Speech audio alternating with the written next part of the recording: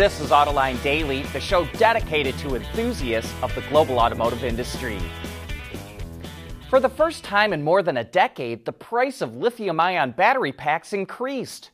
According to Bloomberg New Energy Finance, which has been tracking the market since 2010, rising raw material and component prices, as well as rising inflation, led to the increase. The average price globally in 2022 is $151 per kilowatt hour, up 7% from last year. Bloomberg NEF says the increase could have been larger if it weren't for the adoption of LFP, or lithium iron phosphate batteries, which are 20% cheaper on average. Its study includes batteries for passenger and commercial vehicles, buses, and stationary storage products. And if you only look at BEV packs, prices were $138 per kilowatt hour in 2022. Prices also vary per region. In China, battery pack prices were cheapest at $127 per kilowatt hour. Bloomberg NEF says prices will remain about the same in 2023 before dropping again in 2024. And by 2026, it says battery packs will fall below $100 per kilowatt hour on average. As we reported yesterday, Ford is getting resistance from some of its dealers on how it plans to sell EVs. Now we have a better idea of how many aren't making the investment, which will cost $500,000 or $1 to $1.2 million, depending on what investment tier they choose. At the Automotive News World Congress, CEO Jim Farley said nearly two-thirds of its U.S. dealers have elected to become EV certified, and the majority of them chose to invest in the higher tier. But that means the other third, or over 1,000 dealers, are not making the initial EV investment. Based on yesterday's report, some will probably never make that switch. However, others might just be taking a wait-and-see approach. Ford will open another investment program in 2025 that would allow dealers that buy in to sell EVs by 2027. Tesla is denying reports that it plans to cut production in China. Yesterday, Reuters reported that the EV maker will cut Model Y production at its Shanghai factory by 20% this month due to increasing inventory. But Tesla China issued a statement saying the reports were untrue and did not elaborate. The company set a record last month, delivering more than 100,000 vehicles, which was 40% higher than the previous month. Hey, I know some of you were screaming this in the comments yesterday. But in order to bring you our show when we do, we start really early in the morning. And sometimes that means we might miss something or not have the most accurate information when the show comes out. But thanks for all your comments. We are reading them, so keep them coming.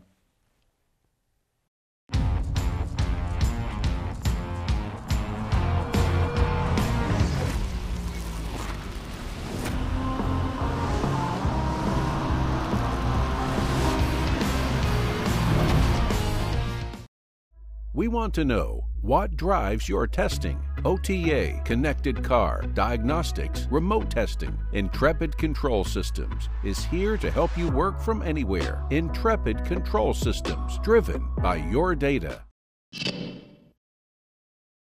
One of the big drawbacks of fuel cells is the lack of a hydrogen network to refuel vehicles. That's because pure hydrogen is expensive to compress for transport, and it's difficult to store for long periods. So in recent years, scientists have turned to ammonia to extract hydrogen, since it contains 3 hydrogen molecules, and it's also easier to transport and store than hydrogen. But there are also drawbacks to this. In order to get the hydrogen out of ammonia, it requires extremely high temperatures, around 400 degrees Celsius or 732 degrees Fahrenheit. And also expensive catalysts are needed for the process. But researchers at Princeton and Rice universities may have discovered a breakthrough and developed a technique to split hydrogen from liquid ammonia that is cheaper and less energy intensive. It uses an LED to excite electrons in iron and copper nanoparticles to split the ammonia into hydrogen and nitrogen, which can be done at room temperature with no additional heating. The researchers say the process is scalable and it can be produced locally instead of at large centralized plants. The next step is to find a cleaner way to create ammonia. It's currently done so with high temperatures and pressures using fossil fuels. And if that can be solved, this new technique has the potential to be the break that fuel cells needed. Luxury performance is having its day in the sun as Mercedes revealed the new AMG version of the S-Class. Let's slide past the obvious stuff, like unique styling accents inside and out, as well as upgraded brakes and suspension, and move on to the real exciting stuff. Power comes from a 4-liter twin-turbo V8 paired to a rear-mounted electric motor that combines for 802 horsepower and over 1,000 pound-feet of torque. That makes this the most powerful S-Class ever, and it will do 0 to 100 kilometers an hour in 3.3 seconds. Not too bad for a sedan that weighs over 5,700 pounds, or nearly 2,600 kilograms. The Mercedes-AMG S-Class is also a plug-in hybrid and features a 13.1 kilowatt-hour battery pack that provides up to 33 kilometers or 20 miles of range. Although Mercedes says the pack is designed for fast power delivery and draw, not for the longest possible range. Ford says it will be carbon neutral by 2050, GM says by 2040, and Stellantis says by 2038. Carbon neutrality means they will not be adding any new net carbon to the atmosphere. Almost all the other automakers in the world are making the same promise. And this is why the auto industry is so committed to electric vehicles. Automakers can't get to carbon neutrality with hybrids or even plug-in hybrids. As efficient as they are, they still emit too much CO2. Only battery electrics are going to get them there. And this was one of the hot topics at the SAE's North American International Propulsion Conference last month. The talk was that hybrids and plug-in hybrids are not going to go away in the short term, but they have a limited shelf life that is going to expire sometime in the next decade. At Schaeffler, we pioneer motion. Electrifying mobility, manufacturing smarter, reducing CO2 emissions, making energy production clean. Schaeffler pioneers motion to advance how the world moves.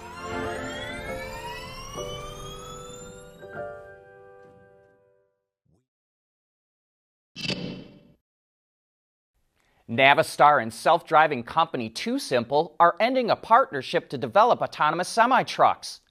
Back in 2020, Navistar bought a minority stake in the startup, and the two plan to introduce Level 4 self-driving trucks in 2024. But now the companies have abruptly ended that partnership without specifying why.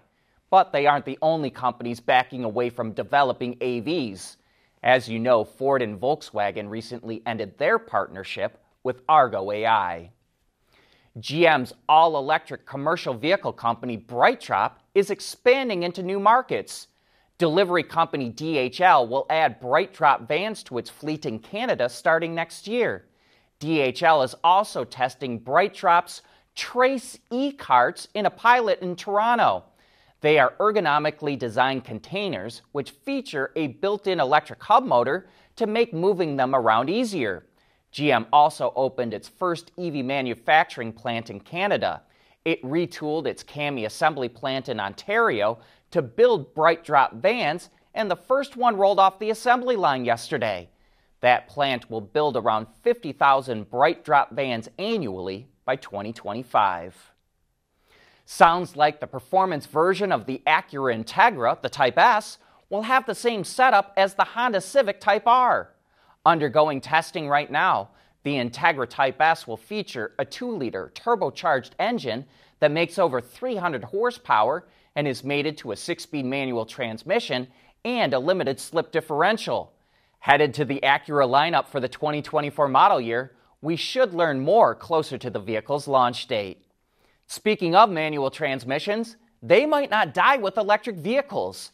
The chief engineer of Lexus Electrified says that it's developing a manual for EVs that's, quote, not just a design concept.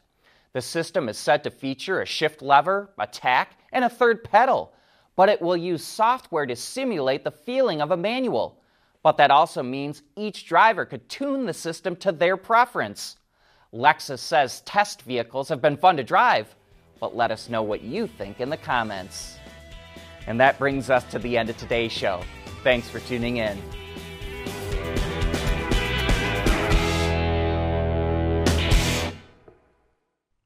AutoLine Daily is brought to you by Bridgestone, solutions for your journey.